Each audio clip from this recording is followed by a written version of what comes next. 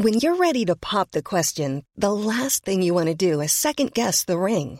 At BlueNile.com, you can design a one-of-a-kind ring with the ease and convenience of shopping online. Choose your diamond and setting. When you find the one, you'll get it delivered right to your door. Go to BlueNile.com and use promo code LISTEN to get $50 off your purchase of $500 or more. That's code LISTEN at BlueNile.com for $50 off your purchase.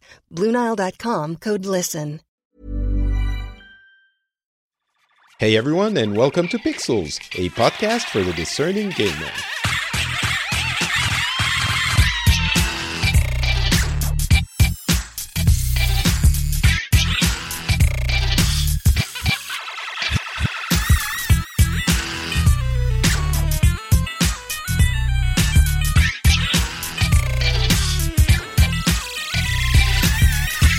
Hello everyone, and welcome back to Pixels, a show where we cover the news from the video game world, the industry, the news that have been happening in the past couple of weeks.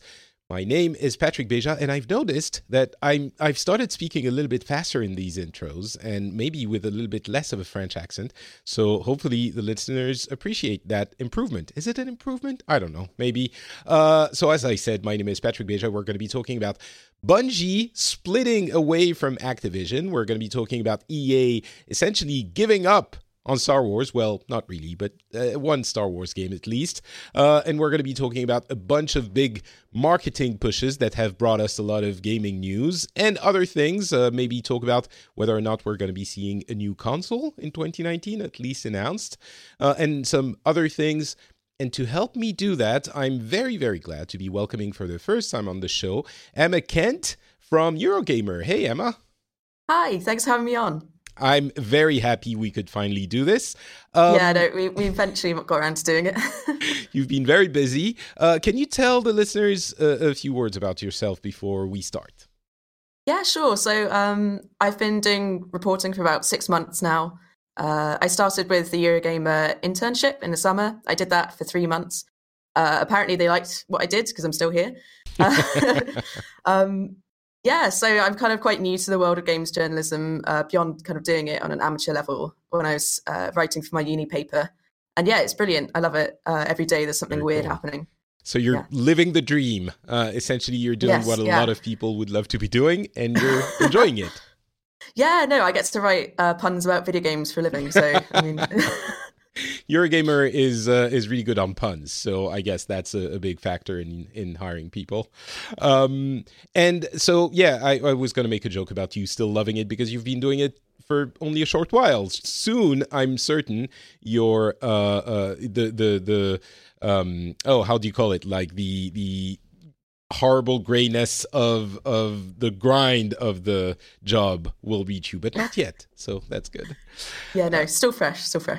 The other joke I could make would be that you're young, and so of course you're playing Fortnite all the time, but that wouldn't be a joke because you actually are. So I know. Oh gosh, I started playing Fortnite kind of ironically because I was like, this will be funny, you know, like, I don't really like it, or I'm just going to see what it's about. And then I actually started enjoying it, and now I'm at the point where undeniably I end up writing a load of Fortnite articles quite genuinely do enjoy it. You're not alone. Yeah. It seems it's quite popular. And you know, I keep saying on this show, I'm sure listeners are tired of me saying this almost every episode, but Epic is doing such a good job with Fortnite and keeping it interesting and fresh for a game that doesn't have like a intrinsic storyline, or like they keep players engaged. And recently they did it again. I think it was today or maybe yesterday, that huge snowstorm thing.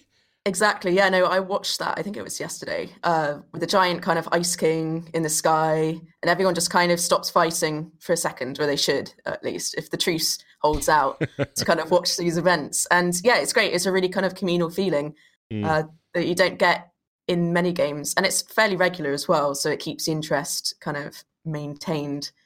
Every few weeks there's something going on. I think they learned a lot. If we want to trace back the origins of that kind of community management through the game, they learned a lot from Destiny with the secrets. And maybe there's something more, older for that kind of community interaction. But the secrets in Destiny's, I'm a big Destiny fan, so I also talk about this almost every episode, although I don't have enough time to play these days. But They did a lot of these like community-driven secret hunts in not Forsaken, which is the last expansion in Destiny 2, but the Taken King. Right, that's the name I was looking for.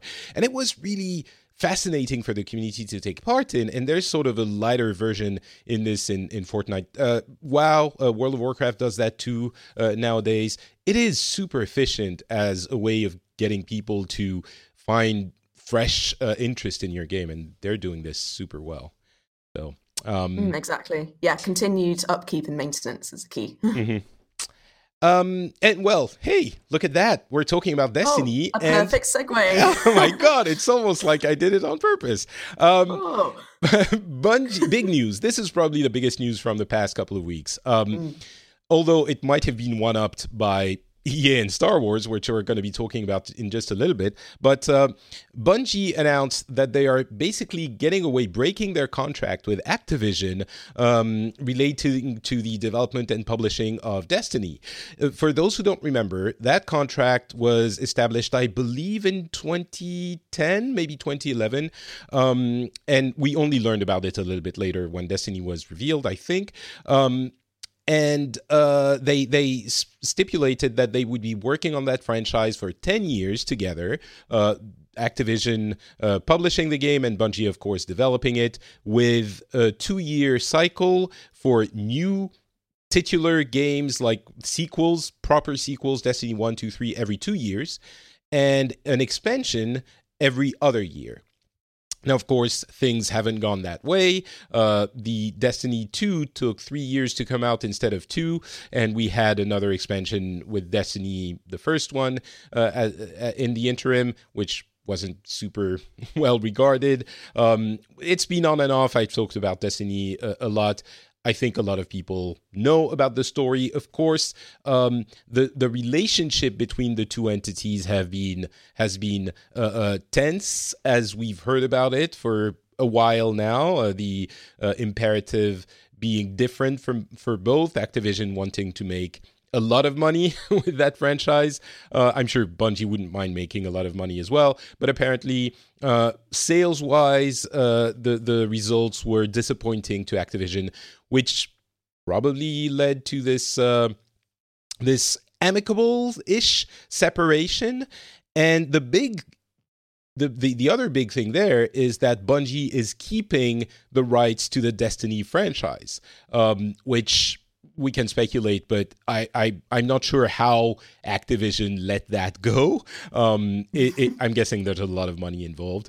But Bungie, of course, developer of the Halo series, which when they left Microsoft, they had to let go of Halo. In this case, they're keeping Destiny. The reporting by Jason Schreier specified that there were cheers of joy and laughter when that was announced at an all-hands meeting at the Bungie offices. And so that's the news, kind of raw. I wonder what you think about all of this. History repeats itself, kind of. I mean, a lot of people have been celebrating this. I'm not a Destiny player myself, but everyone else in the office is. So I kind of get all of this secondhand feedback about how Destiny is going at the moment. And people generally feel that it's too impenetrable and too hardcore at the moment. And it needs funny. Yeah, more, I don't know, like more constant maintenance, and that the kind of annual cycle is kind of damaging the upkeep of the game. This is what, I've heard from people who play it. So the feeling is that hopefully without this cycle, Bungie can focus more on that. It's definitely it takes away some of the pressure of working with a gigantic company like Activision. for me, and I think the community of hardcore players feels like the game is in a really good place now. But that's interesting that you mentioned people at your work feel it's difficult to keep the thing going and it's getting a little bit hardcore, because what they tried to do, probably at the behest of Activision with the release of Destiny 2, is to widen the player base and to make it a little bit more approachable. And the result was, maybe they didn't approach that right, but the result was that people were not engaging with the game. The core hardcore community was not engaging with the game as much, and the people who were more casual kind of didn't care enough to keep playing the game. So it's tough balance. I mean, speaking from my own experience, I had a go at Destiny 2 earlier this year, and I just kind of bounced straight off it. I'm sorry if that's hurt you as a Destiny fan. Oh, it pains me a little bit, but I understand. I can't quite put my finger on it. I think it was just, you kind of felt like you were thrown straight into the middle of something which you didn't really have a good grasp on at the start. I think it's quite a lot to deal with beyond the shooting mechanics, which do feel great. I have to admit, Destiny's got great shooting. That's definitely its strength, and I didn't really feel connected with anyone else in the community to start with. And I put a fair few hours into it and it just didn't click. And on the other end of that, I would say people in the Eurogamer office are pretty hardcore Destiny players. Definitely like a while back, but even for them, I think they found it's too time consuming now. And I think Bungie recently had to give out a clue for a puzzle because nobody could solve it.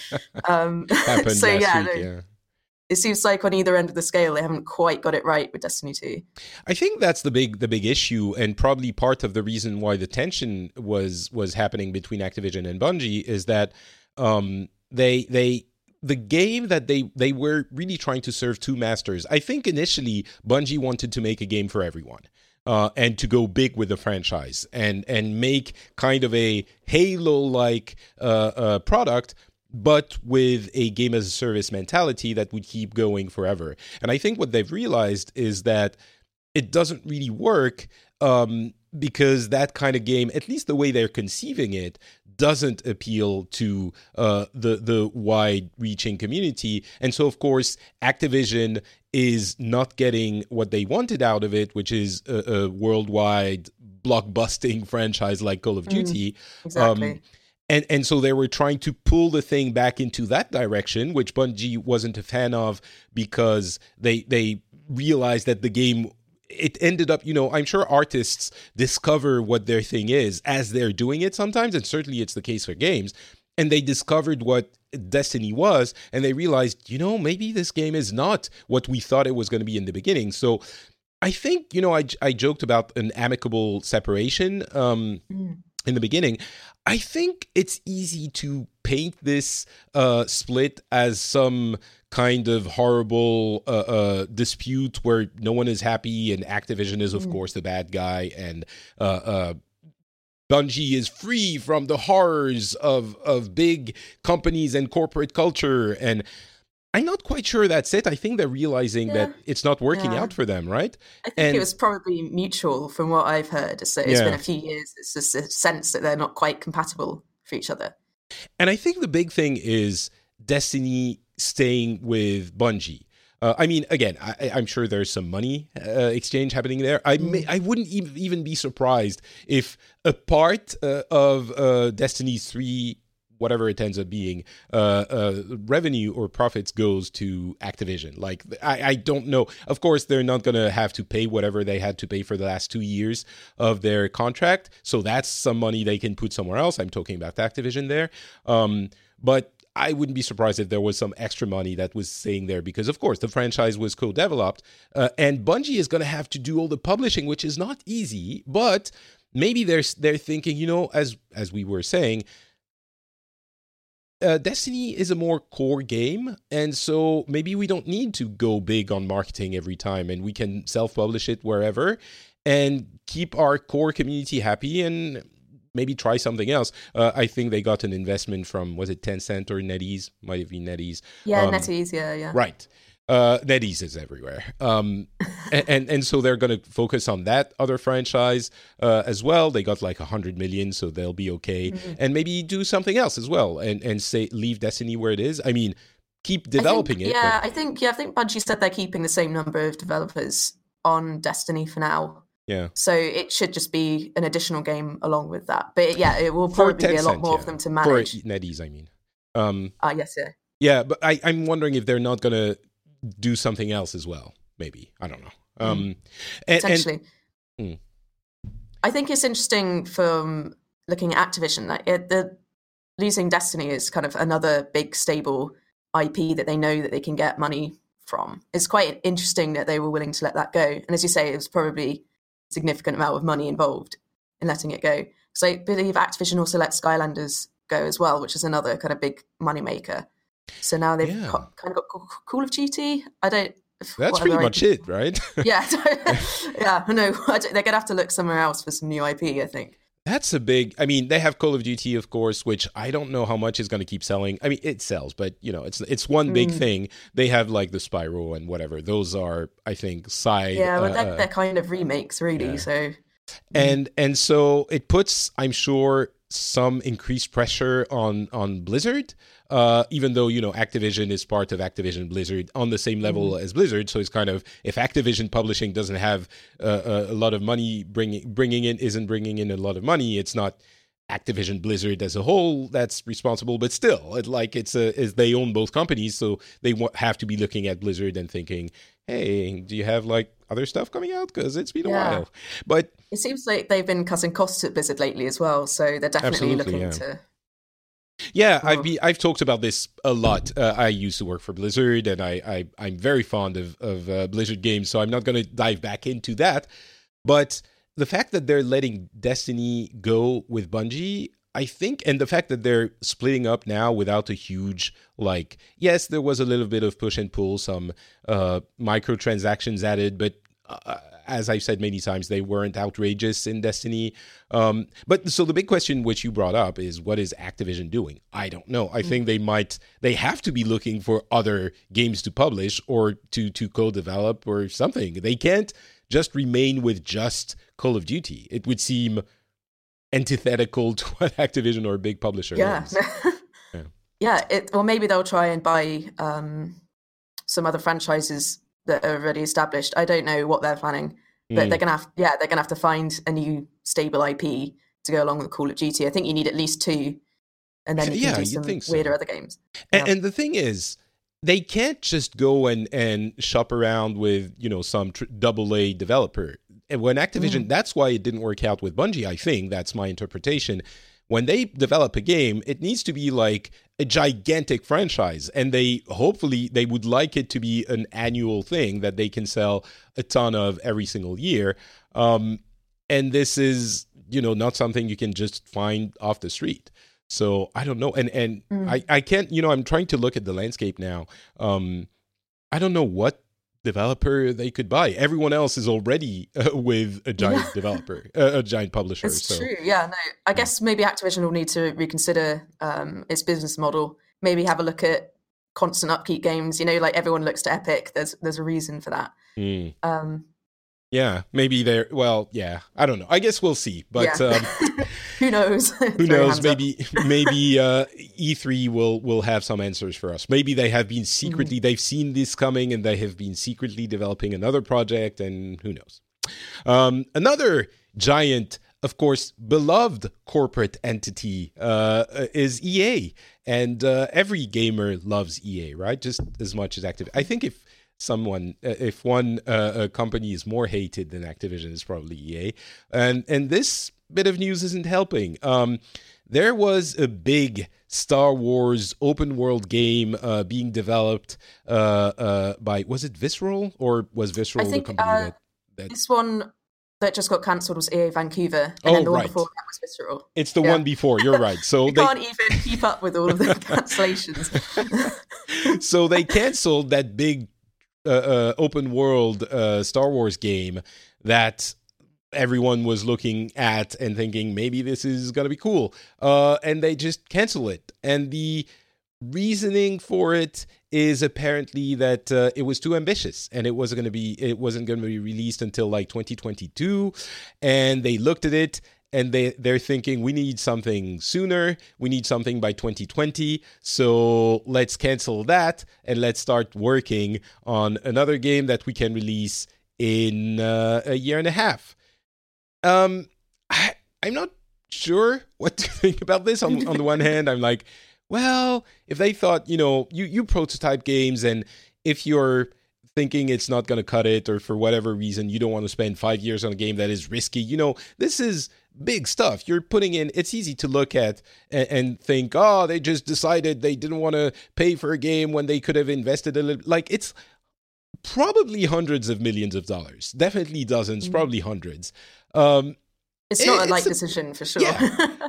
Like, if you're thinking, you know what, I'm just not feeling this, I think it's okay to say, let's do something else. I think this one was also in kind of the early stages of development. So I think it got announced about the same time as the Visceral shutdown. Yeah. And they said, we're shutting down Visceral, and Amy Hennig was working on that one. And then they announced the one that was just canceled. So it's like cancellation after cancellation. I understand why people are angry, especially since Lucas Films or LucasArts was dismantled, and Lucasfilm signed a contract with EA to have exclusive rights on Star Wars games, which I understand why Star Wars fans would be angry about, because it's not yielding many games at all. It's like Battlefront 1 and 2. Yeah. And neither of them have been particularly brilliant. I think that's fair to say. And then, of course, the Star Wars Battlefront 2 the microtransactions were so controversial that it actually changed attitudes across the entire industry and had that hugely downvoted Reddit comment. So, see, we have EA to thank for that. So, thank you, EA. That's true. They pushed it so far that nobody else could ever go near it. But I mean, that Battlefront 2 ended up being, I think even without the microtransaction issue, both Battlefront are fun. They're okay, but they didn't set the world on fire. Yeah, no, I think Star Wars Battlefront 2 is like the first game preview I ever did for my student paper. And it was fun and it was pretty and I liked it. And that I wrote all of that before the loot boxes came in. But yeah, no, I don't know. It never quite had a kind of thing to make you keep coming back for it. I quite like the space battles; they're pretty good, spaceships and that kind of thing. But I think there's something. I mean, it would be fine if it was one of that series. I understand the idea of thinking, we have Battlefield, let's do that with Star Wars. There's an appeal there, but it's gonna stay that kind of multiplayer fun. I think Star Wars calls for something more narrative, and that's what Visceral was working on. That's what EA Vancouver was working on, and we're not going to get any of those. So for a Star Wars fan, it feels like a wasted opportunity. And there's a whole story about who made the deals and who left EA and who left. When Disney bought LucasArts, and all of that plays into it. And maybe the result is that no one really wants this deal and no one likes the deal, so their heart is not into it. But it certainly feels like a wasted opportunity for gamers and for Star Wars fans. Yeah, for sure. And I heard that within EA, I think Jason Schreier said this, that he's everywhere. There's a sense that they want, he knows all of this. He said that the EA is more focused on kind of lightsaber battle kind of aspect and wants games focused on that. Whereas the thing that was going on at Visceral was much kind of more gritty kind of bounty hunter thing, a bit more like Rogue One or Solo. It's more focused on that. So I don't know if if they can't quite decide what to do. Maybe they're also scared about having another backlash like they did with Battlefront 2. So, goodness me. I don't know. It's not good for PR. If they don't include loot boxes, I think they should be fine. And I think they've learned that lesson. But whatever they do with Star Wars next, they're going to have increased scrutiny. But I'm not sure continually cancelling games is the way to go about that.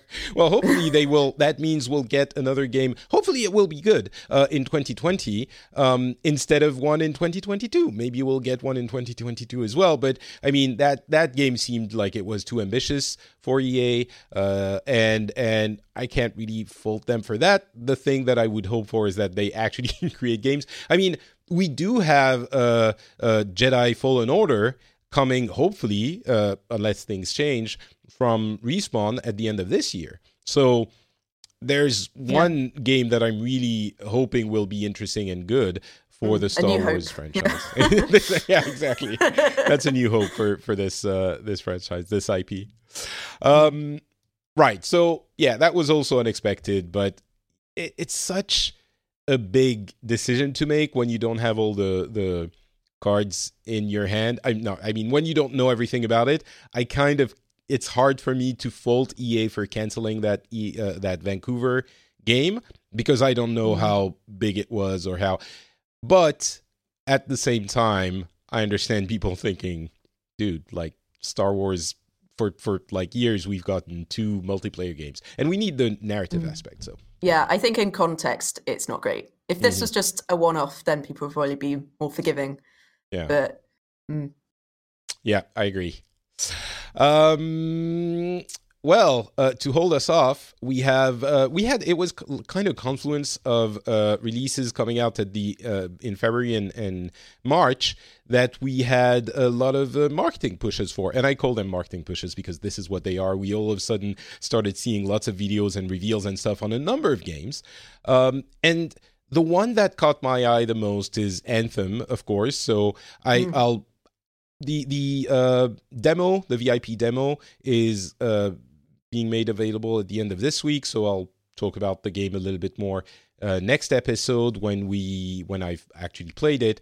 I did want to mention a little bit about this game, what I got out of the videos. I've watched a lot of them, as I mentioned many times. I'm a big Destiny fan, and this is essentially BioWare's Destiny. And it looks like there's a lot to like from what we've seen now. I think if we look at the way they're structuring their communications plan, I think it's looking like they have a lot of confidence with the game. I still have a lot of reservations, but looking at all of it, I got more hyped for it, and I ended up pre-ordering it to get access to the demo for work, of course. You know, I do that for research. in research purposes, exactly. But giving a lot of content creators access to it ahead of time and releasing it, you know, of course, it's a marketing plan, so communications plan. You have NDAs that follow each other, so you have a constant stream of information. But I don't think you do that. You give such wide access to these parts of the game if you don't think the game is good. I think you have to be confident in how it's feeling right now and showing off features that are clearly ready ahead of time without need for too much of a crunch right at the end, hopefully. Exactly, yeah. And so the content creators we've seen, the YouTubers, seem pretty positive about it. A couple of things I noted, and then there's going to be the beta, which is essentially a test for the networking, restricted one first, and then a week later you have the open one. And a couple of things that I noted. I'm sure some people have questions because this is one of the big releases of the beginning of the year. One interesting thing, game design-wise, is that some of the abilities of each character, each class, each armor, are actually loot. And I thought that was pretty interesting and a novel way of doing it. Your classes, of course, have different abilities, and some of them are loot. And so you have to loot the ability, which is, it's a weapon, essentially, but it's an ability on cooldown, like all of these hero/shooter games are. And so you can loot different types of abilities. So you might loot a different type of thing that changes the way you play. I think this is a really cool way of approaching that loot grind, which of course is going to be central to the game. There are not going to be any random microtransactions and no gameplay affecting microtransactions. There might be new classes / armors at some point, and maybe expansions and stuff like that. But there aren't going to be loot boxes or those kinds of things. It's only going to be cosmetic, like armor looks changing stuff that you can choose to buy and then buy. You don't have to buy a loot box and hope you get the one you like. So I think a lot of people are going to be happy with that. One thing I noticed, the VO, the conversations are kind of terrible. Not the actors, the characters you're speaking to are fine. The way your character speaks feels completely disconnected from the way the conversation is going. Like, they're all cheery and happy in the way that it felt weird. So that kind of stuck out and kind of has a little bit of an implication in the care they've put in the single player story, I think, the single player part. Yeah, that does kind of raise questions about the writing, I guess. Yes. Or at least, the recording, the way they've worked with the actors to record this. So. That will make a big difference if you feel completely, I don't know, disconnected. It will ruin any immersion. So I hope that's not going to be too widespread, or they fix it a bit. I've heard people say it's not all the time, but everything I've seen was like someone is, first of all, there's this whole cryptic talk about like, oh, the anthem of life is kind of like Destiny, like the story doesn't really make sense from what I've seen. I haven't played the game. Maybe it's going to be good, but and then you have the your character that you're playing who goes like, oh yeah, that's really great, and you're like, I don't know, it feels very weird. Early impression, we'll see how it works out. It's strange. Anthem's a weird one with marketing because I feel like it's been a very constant, steady flow of information. Like every few weeks, they've been very open, and that's great. Yeah. But I kind of wonder if they need to actually kind of hold back some more things so that when they do say something, it's more of a big deal. Do you know what I mean? And they're kind of flooding. Yeah. I think the everything they've been talking about is early game. You know, it's game fundamentals, systems, moment-to-moment gameplay. And it's true, they haven't left anything, it seems, a lot to discover in the game, but maybe there's stuff happening later in the game that are different. That's my true. hope. Maybe we don't even know. Maybe we've just seen the tip of the iceberg. And all the environment we've seen are kind of samey, so maybe there are some other environments that you will discover when you play the game. And the most important things in those games, as I always say, is the replayability loop. And that is where the game is made or broken, because people are going to play for 20 hours, whatever, get to max level, and then the real game starts. That's how it works in those games. And if that isn't good, and we haven't seen a lot of that, if that isn't good, then the game might fall on its face. But we'll see. I'm hopeful. I'm definitely more hopeful. You're what? Sorry? Not long left now until we find out. It's amazing. A month. I'm very excited. It's going to be a busy one, yeah, for sure. Yeah. And I mean, The Division is coming out like 3 weeks after The Division 2. They made a big deal about having reworked PvP. Like, the dark zones are different. It's the PvPvE part of that game. And you have like a proper PvP, like, I don't know, Battlegrounds in The Division 2. So there's some of that. There was a giant video about a 10 minutes video from Metro Exodus, which honestly, I don't know about that game. I mean, I don't think it's for me, but yeah, I think I'll give it a whirl because I haven't played a Metro game before, but there is a very big kind of void. I'm feeling that I need like a post-apocalyptic game in my life at the moment, and it does look really kind of hideously ugly but beautiful at the same time. It's a beautiful depiction of an ugly world. Exactly. Yeah. No. So I'm quite interested to see how that works. Yeah. I don't know. I think it's just not for me. But that's fair enough. So you saw that 10 minutes video? Yeah, I did. I thought the thing I remember most from that is the kind of beginning with like the red footprints in the snow, and that's quite striking. Oh wait, maybe it's a different video then, because the one I saw was in the desert. Okay. So there have been a few lately. But, yeah, I mean, it's Metro. I think the people who are waiting, and it's beautiful and all of that, but yeah, I don't think it's going to be for me. I'm going to be flying in my Iron Man suit in Anthem, so I won't have time for Metro Exodus. That'll be the great divide between the two. The other one I did want to mention was Mortal Kombat 11, which I mean, it's Mortal Kombat, but Yeah, that's the way to describe it. pretty much that's what you need to say about it. It's Mortal Kombat. I did want to mention that the ways they find ways of making the game more violent and kind of disgusting. Have you seen time. the new death animation? Well, there's a million of them. They've got a new one that's kind of been doing the rounds where someone gets their face kind of punched off. So they get hit in the back of the head and the front of their face flies off and their brain kind of follows behind it. It's I mean, I don't know how they would come up with this. You mean the face, like the actual skin of the face flies off? That flies off and then shortly followed by the brain tailing off. You know, when I saw that thing last week, I immediately tweeted, I think the entire company, it has bonus incentives on coming up with gruesome ways of killing the characters in the game. Like everyone, maybe it's like an in-house competition. Everyone puts in their little suggestion. I mean, the one that I can't remember the one with the face and brain flying off, but the one that struck me was there's a new character that controls blood. Essentially, she can she has complete control over blood everywhere, and one of her fatalities. That's a bit OP in Mortal Kombat, isn't it? Yeah, basically. Yeah, well, I mean, they're all. Yeah, you're right. But so one of the fatalities, I guess, she does is she drains the blood out. If you have kids, just put them away for like 30 seconds. She drains the blood out of the body of her enemy. So already you're kind of dead at that point. So she drains it out, then freezes the blood into giant spikes, and then stabs the lifeless body of her enemy with those giant spikes of that enemy's own blood.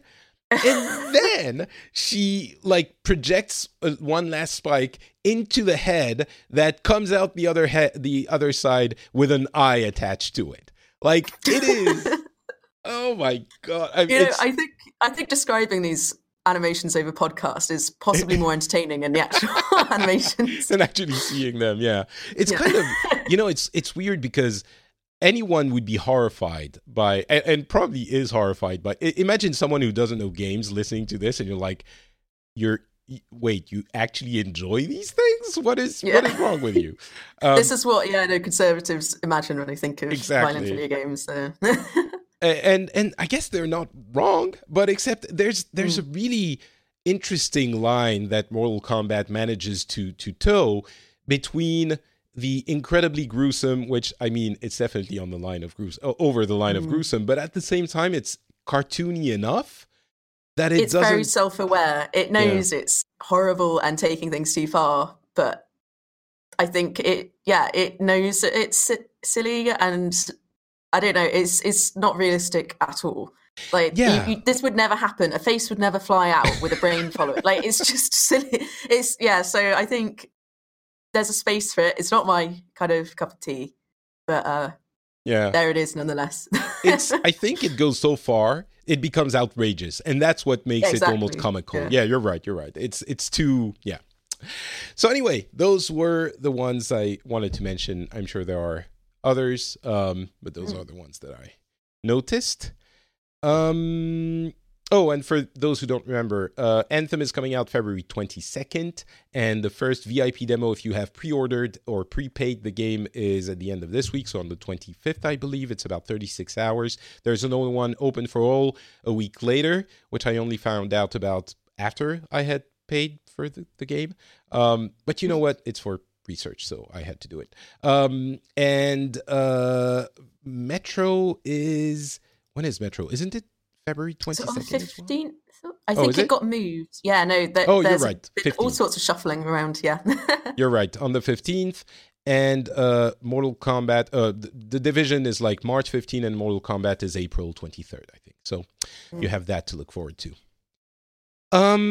There's another topic I wanted to cover because we talked about the games we were expecting last week, and we didn't talk about console. Well, we talked about like quote unquote fake consoles like the Atari VCS, which is coming out in July, which Okay, but the traditional consoles, we didn't talk about that, and there's a chance that they might be announced at this year's something, maybe E3 for Microsoft. So, what do you think? Are we going to see new consoles announced / released this year? Whatever I say is going to age really poorly. I'll look back at this in a few years and oh no, got that wrong.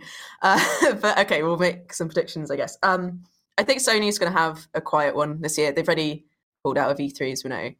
I think they're just going to kind of let the PS4 kind of peter out and have a final year, and then maybe next year we'll hear things from them about the next. So Sony one. Quiet, I see. Yes, I think. But there's a part of me that wonders if Microsoft is going to try and pip Sony by saying something about the next Xbox, the E3, because it's going to have the stage to itself this time. But I'm not sure if they plan that far in advance, because it would have been quite recent that they would have found out about Sony dropping out, that kind of thing. Yeah, I don't. It's been a couple of months. Sony announced they were going to be at E3, so I think if announcement-wise, it would mean like we're assuming they would announce it at E3, but I think that's a fair that is assessment. A big stretch. Yeah. No, I mean if they were to announce it, it would be at E3, is what I mean. Yeah, that's true. Yeah. Yeah, I think that's fair because that's obviously the place where they would make the most noise, and whether Sony is there or not, that I think would make sense. But so they would plan it in advance, either this year or next year. They mentioned last year that they were working on it. So if they say something this year, I think it would need to be a full presentation, full on, like, this is what the console is, this is what it can do, here's some target or even actual gameplay. Okay. I think it makes sense for Microsoft to do that because I think undeniably PlayStation has dominated this generation in terms of sales and also just the kind of the games it's had as exclusives. Microsoft's been doing some interesting things with the Game Pass, and obviously like backwards compatibility is great. But I think it does need some new IP, and it needs to kind of grab the attention back. And I think maybe announcing something this year would be a good way to do that. Well, I completely agree. I think it's an opportunity that is difficult for them to not take advantage of. Even if they hadn't planned on it, I think they did. But even if they hadn't, the fact that Sony isn't there, if they let go of that opportunity and don't announce anything, it would be the biggest missed opportunity in the history of video games. Well, maybe not that far, but... and of course, we all know that, as you mentioned, Sony is doing a lot better this generation, and Microsoft is eager to see this generation end. So not only do I think they could announce the new console in detail, but I think they could potentially release it this year. It's been 6 years since the Xbox One came out. It came out in 2013, same with the PS4.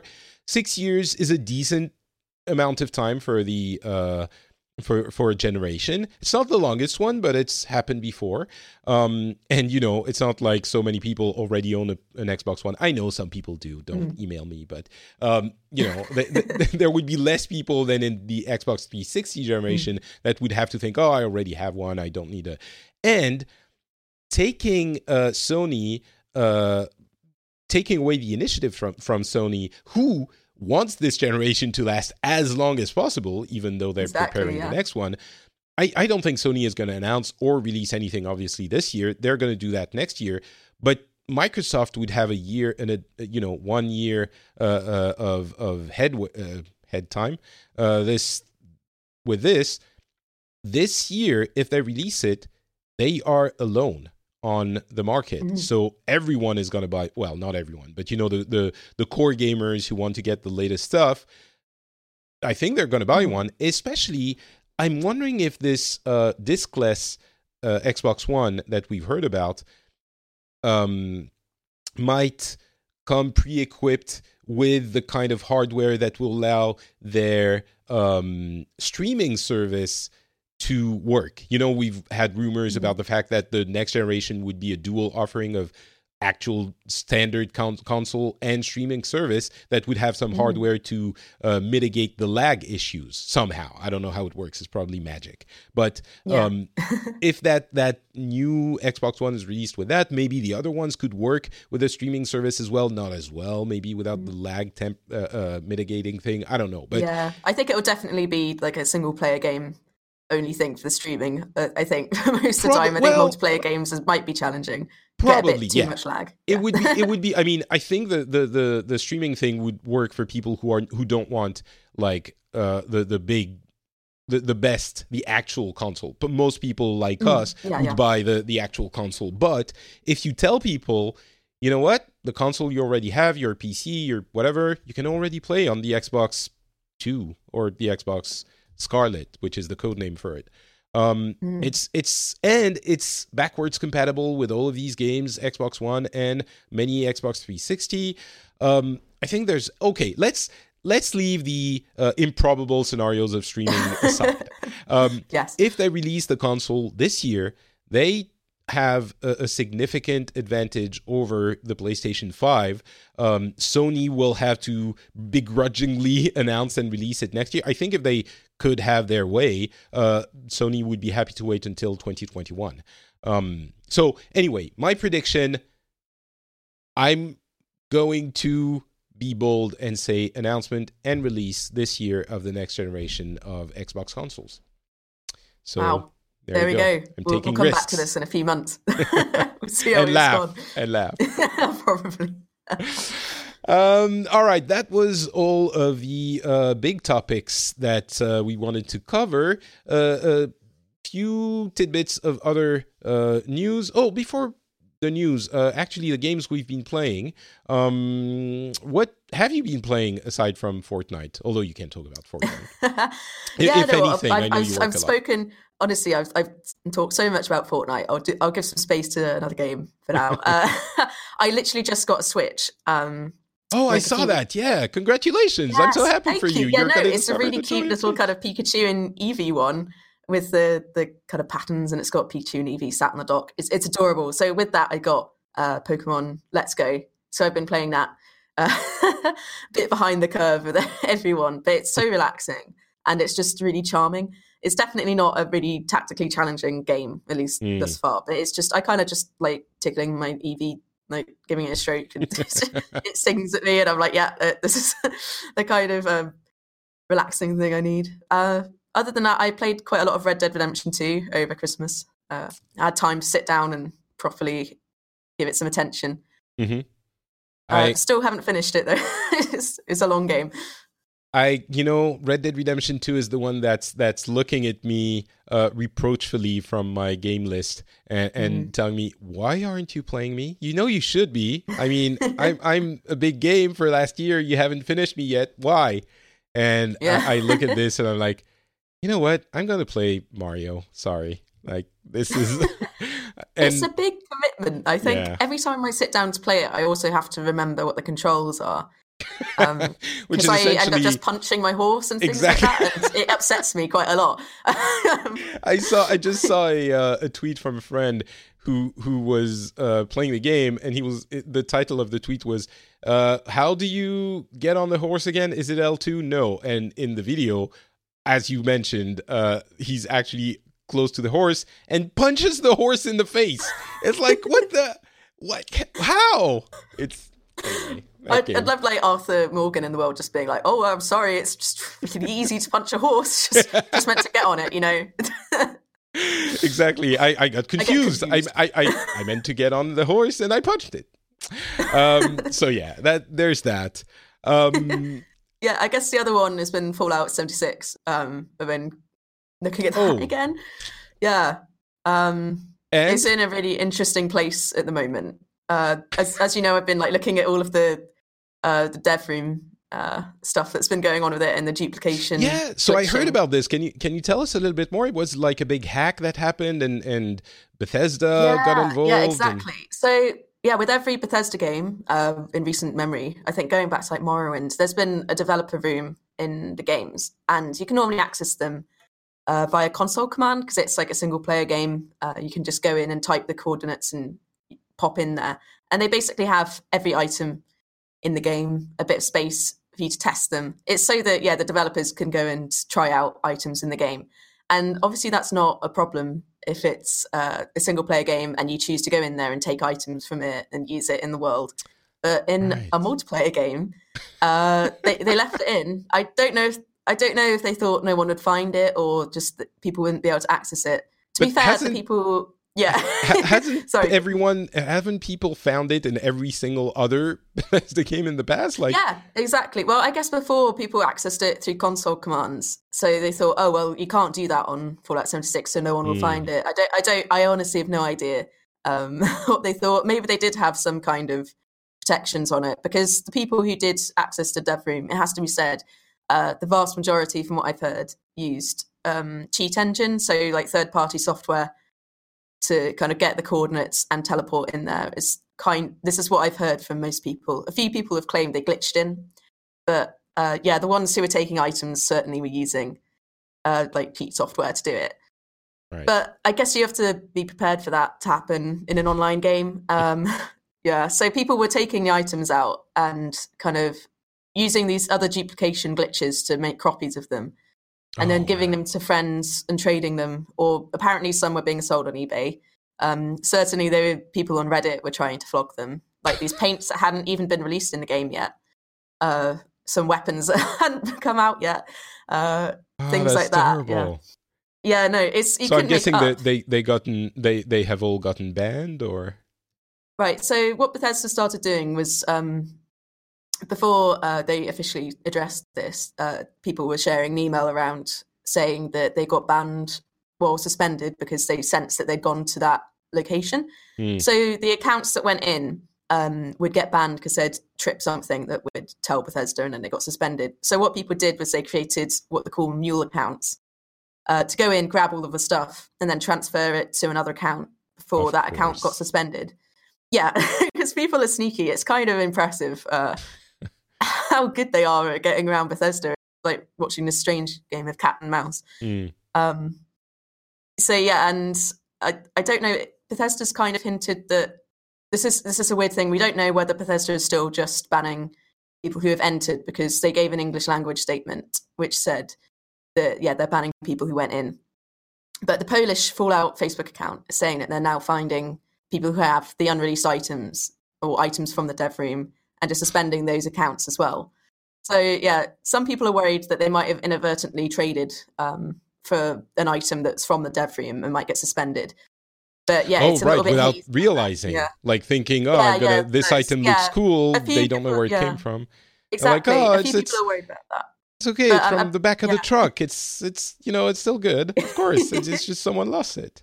But Bethesda said that if that does happen and you've been suspended and you didn't go in the room, then you should just contact support. Right. So there is apparently a way out, but that would be annoying if that did happen to you. But so far from the people who've hacked in that I know, they haven't been suspended yet. I think a few of them have had suspensions for duplication glitches. But the account banning is still happening if you go in there, basically. And it's still in there. They haven't fixed that. They're just banning people who go in there. It's exactly. Fallout 76 is so poor. They've closed off the chests, so people can't take items out anymore. You can still walk around the room. Oh, and Wooby. We forgot about Wooby. What's Wooby? Wooby is the only human NPC in Fallout 76, and he is stuck in the dev room. You really couldn't make this up. When I thought it was fake when I first saw it. I was like, there's no way. But it's true. And some people were saying, oh, is this a sign they're going to add human NPCs in? But I reckon they just took Wooby from kind of Fallout 4's code and put him in the dev room so that the devs could test weapons and things on him.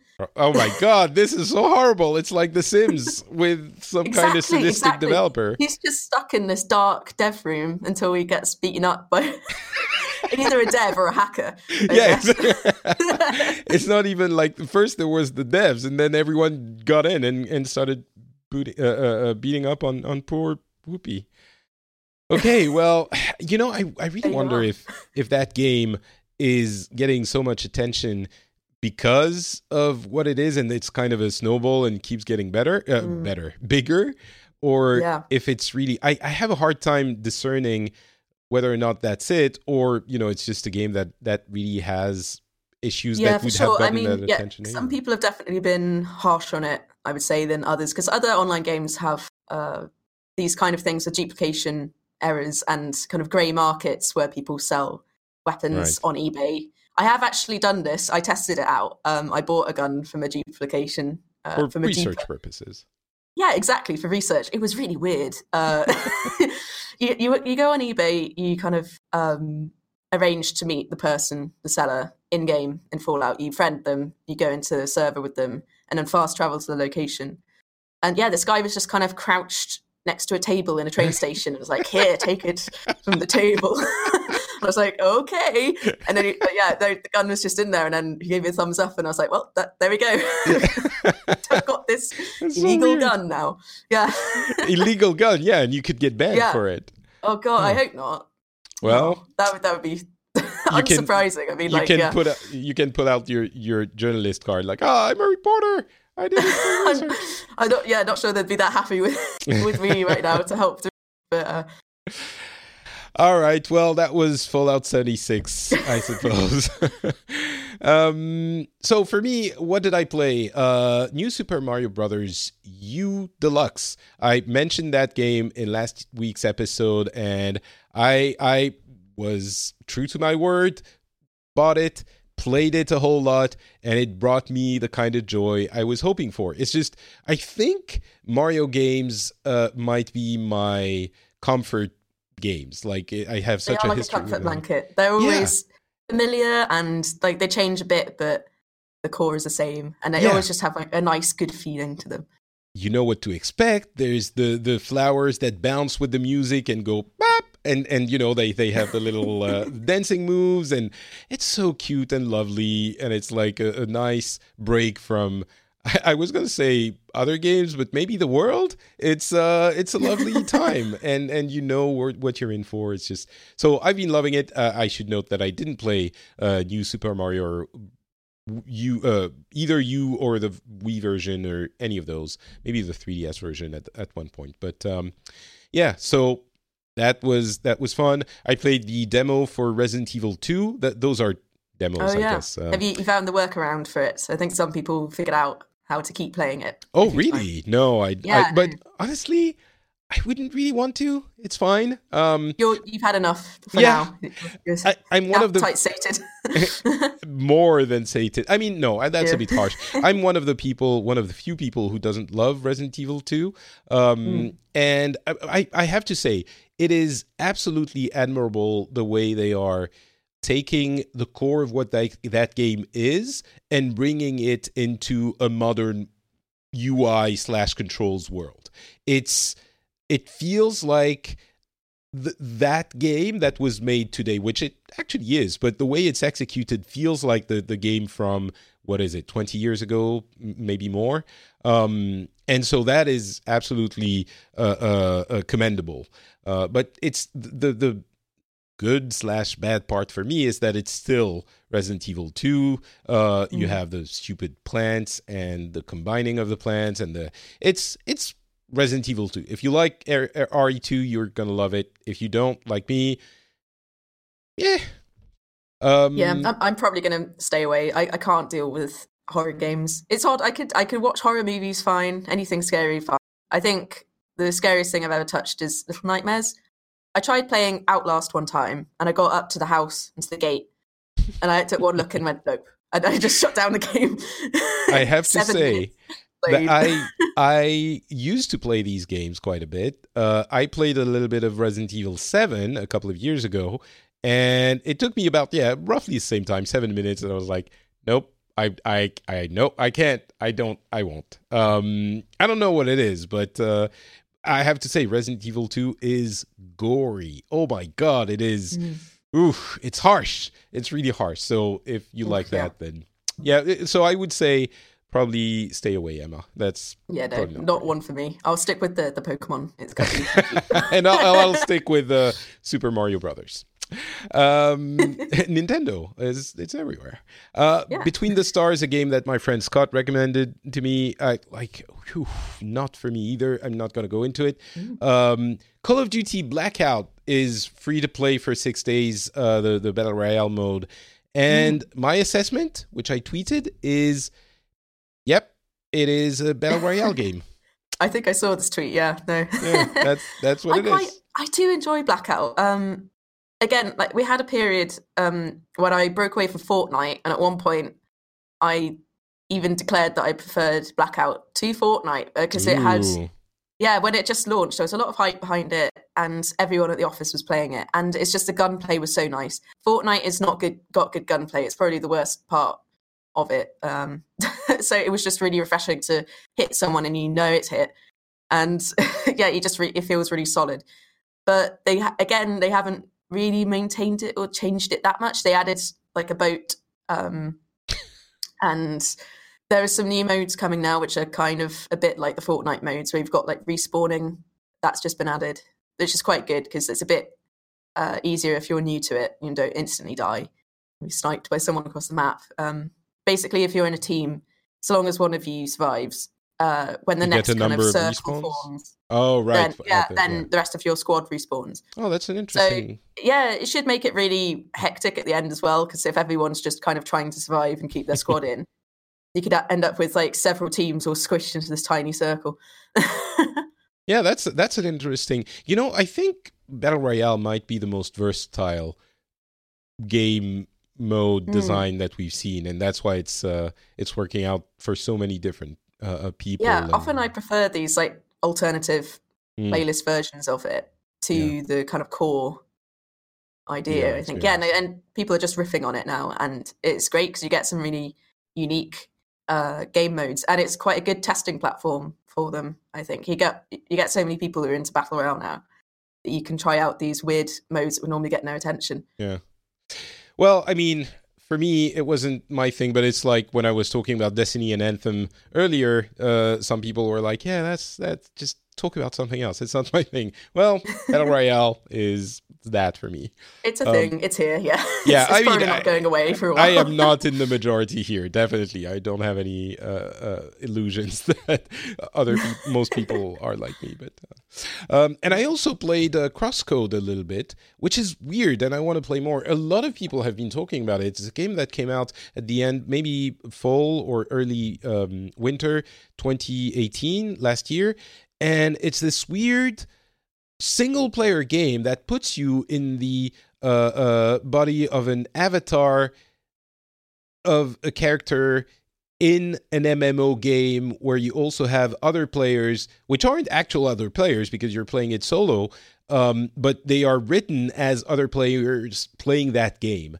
And a lot of people have been talking about it. I'm very curious to see more. It's got some 16-bit graphics, which are not even that fancy. They're just kind of 16-bit graphics, and it controls very well. It's a bit weird, as I said. It's a JRPG type thing made by Germans, I believe.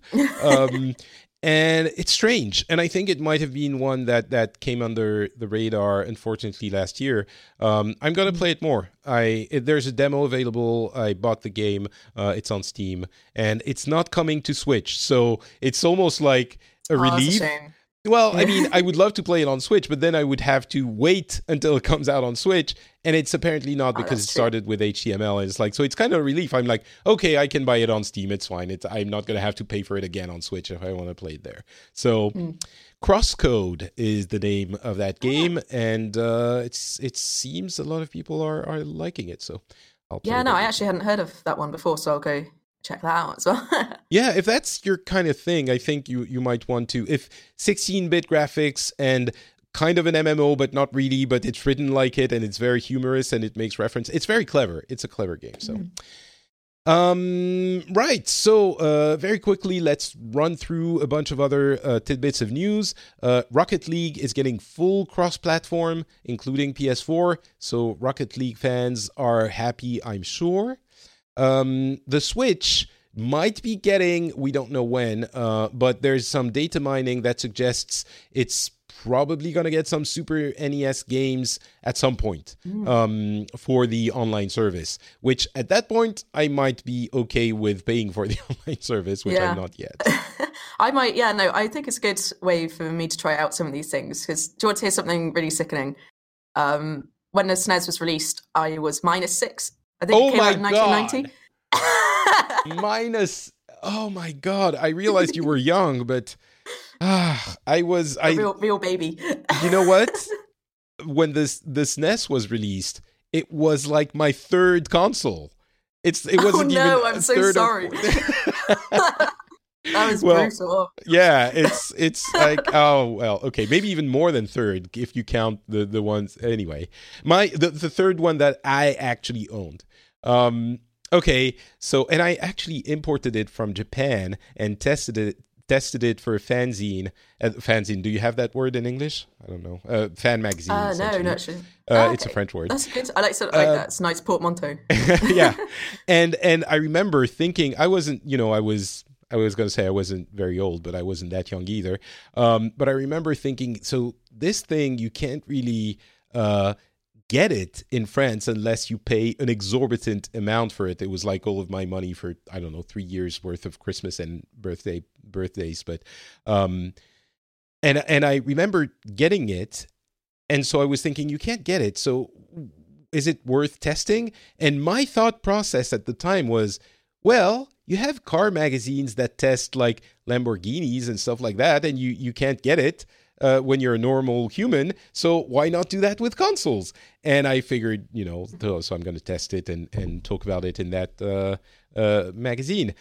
And I to this day, I remember the amount of justifications that I had to do to talk about games. Anyway, a little bit of an insight into the story of Patrick's video gamer life. So yeah, anyway, Super NES games, you will come back on the show and let us know what you think about those ancient things. I have to say, even myself, I think SNES games are great. Like 16-bit era, you still have some pretty good things.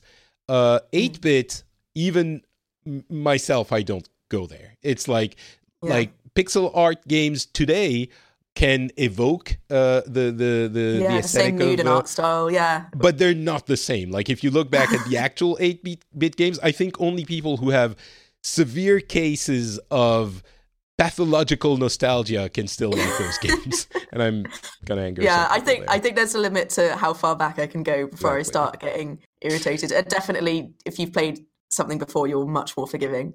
So SNES, I think you might enjoy, but okay. What else? So Netflix is saying that Fortnite is a threat more than HBO, which was an interesting way of looking at it, and that doesn't have a lot to do with video games directly. Except I'm wondering, this is complete speculation, but Netflix knows a thing or two about streaming. What if they were to also everyone and their mothers and fathers and aunts and uncles develop a game streaming service? It would be an interesting way of looking at. Possibly, they've already got a couple of kind of interactive stories. I think there was Black Mirror, and I think there was the Minecraft thing they did with Telltale. So I think I did read somewhere that there weren't any plans so far for Netflix to kind of go further down the games route. But you never know. If there were? Yeah, no, probably not. But it's interesting that Netflix is looking at the landscape in terms of free time, like available free time, and not like who is streaming videos. Exactly. People are calling it. Just a really gross way to put it. I think that's a mode in Mortal Kombat 11, actually. And so it also could relate eyeballs to that other story, which I'm not even sure I want to touch it, but I think I probably should mention it because it's so weird. The lawsuit between Gearbox, specifically Randy Pitchford, and his former lawyer, the general counsel of Gearbox, so the lawyer put forward a complaint towards Pitchford and Gearbox, alleging that Pitchford took $12 million dollars worth of bonus, which is a big deal at that company because he had to do it secretly because the entire company is supposed to have bonuses indexed on the company's performance, including him. And so he went around and did that secretly as an advance on, I can't remember which game, probably one of the I think it was the Borderlands title. Exactly. In the lawsuit, it was kind of framed as, Pitchford was taking like royalties directly from kind of Borderlands that should have gone into the development of it. It was tied so that it should have gone to the staff, basically. Which is weird in itself.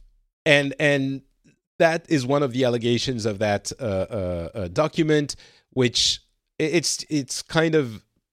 The next one makes you think the ex-general counsel calendar kind of threw everything in there to get attention. And I hate that I'm going to mention it, but I don't know that we can not mention it because this is still something relatively credible. He's an officer of the court, and so he has to be a little bit like serious in the way he formulates those documents. Other people might not, but he's a lawyer. So he also alleges that Pitchford had a USB drive with documents from the company, secret documents, and a number of pieces of underage pornography on it, which then Pitchford went like 3 days before the document was released, which the timing can't be coincidental. He went on a podcast, which is a magician's podcast, to say that, yes, he does like a certain kind of porn, and he downloaded a video that he saw, and that's the thing that was on the thing, but on the USB drive, but it wasn't underage, and that part is obnoxious and outrageous. And I've never I've always in my thought, notes I've just written yikes in all caps for this part. That's essentially the reaction. Gosh, it's bad that it's been kind of corroborated. I think it was Pitchford said it was kind of barely legal, only 18. Yeah, exactly. The quotes are just odd. They're just bizarre. Like he said, "This is not a sex worker. This is a effing magician." I don't know if you allow swearing on this. I won't. Yeah, but okay. This is a fucking magician. Quote. It's really weird. I don't know anyone else who kind of get away with this kind of language. I don't know, or just kind of openly admitting that kind of behavior. I don't. It's I think really he had weird. to because he knew it was coming somehow. Possibly. And the thing, I mean, I've always thought Pitchford was a little bit weird, but I mean, anyway, it's going to be discussed in the courts. Probably, actually, what's going to happen is that they're going to work out the deal, and the lawyer is going to get some money because there obviously is something there. Maybe not everything he's claiming. Maybe it's going to go all the way to the end of the process in the courts, but yeah, there you go. That's something that happened. It's definitely the weirdest lawsuits I've ever seen. Like, in the gaming world, that's not something we're used to, thankfully. And finally, I did want to mention, because we've been talking about NetEase and Tencent a lot, I wanted to mention this report by the South China Morning Post, which you've probably been hearing more and more about if you're into tech, because obviously China. But Tencent had obviously huge growth year over year and on investments gains, and they have been investing. The report is that they made over 160 investments in 2018 in, I believe it's in games. It might not be just games, but between them, I'm sure a good amount of them is in games. And between them and NetEase, if you're wondering why we keep hearing about Western companies that get some money from either of those companies, I'm sure there are others. it's because China is expanding, and those gaming and internet giants are bigger and bigger players. I think we'll have to get Daniel Ahmad at some point, our friend analyst, gaming industry analyst who specializes on China, to tell us, to explain a bit more how that could change the landscape and whether it's going to be mobile games for everyone. But I think they've definitely been looking more to the West for investments. They were anyway, but particularly because China's been quite harsh on its approvals process for video games lately. And it is a worry. And Tencent stock takes a tumble every time something happens in China to do with that. So I wouldn't be surprised if they're hoping to kind of spread their investments out so that it'll make it a bit more stable. But... And what are the consequences? If you have Tencent as an investor, as a majority investor, maybe not a minority, but does it mean the company in being Chinese will impose a certain... I'm not even talking about their needs financially, like you need to put something out that we can also market in China from like a platform standpoint. Obviously, mobile comes to mind. But from an editorial standpoint, like, are they going to... I don't know. It's difficult to say. Tencent is very mysterious. Like, there is very little that I have found kind of talking about the culture or the thinking with that company. It's just so big that it's a giant. It's hard to really know. All right. Well, on that big question mark, I think we're going to declare the end of the episode. Thank you so much, Emma, for being on. It was great. Oh, thank you. Yeah, no, I really enjoyed it. If not just for the Mortal Kombat descriptions. There's definitely something there. Maybe a new audio format where you just describe Mortal Kombat fatalities. That could be very successful. Yeah, guess a fatality based on the description. Would you tell people where they can find more of you if they haven't gotten enough? Yeah, no. My Twitter is @GoneEFK. And you can find me on the Eurogamer website. There'll probably be a news article I've put up about Fortnite. I don't know. Perfect. Thank you very much. I will include the link to your Twitter account in the show notes. For me, it's Not Patrick on Twitter, Facebook, and Instagram. Of course, if you want to see pictures of giant snowy landscapes, as it's like minus 14 degrees centigrade today outside. It's terrifying, but it makes for pretty pictures, so there's that. And that's about it. I think we'll be back in a couple of weeks, and hopefully I will have accessed the Anthem beta demo, and I can talk about that, and I'm sure of other weird lawsuits that will have happened in the world of games. So until then, enjoy your games, and we'll talk to you in 2 weeks. Bye.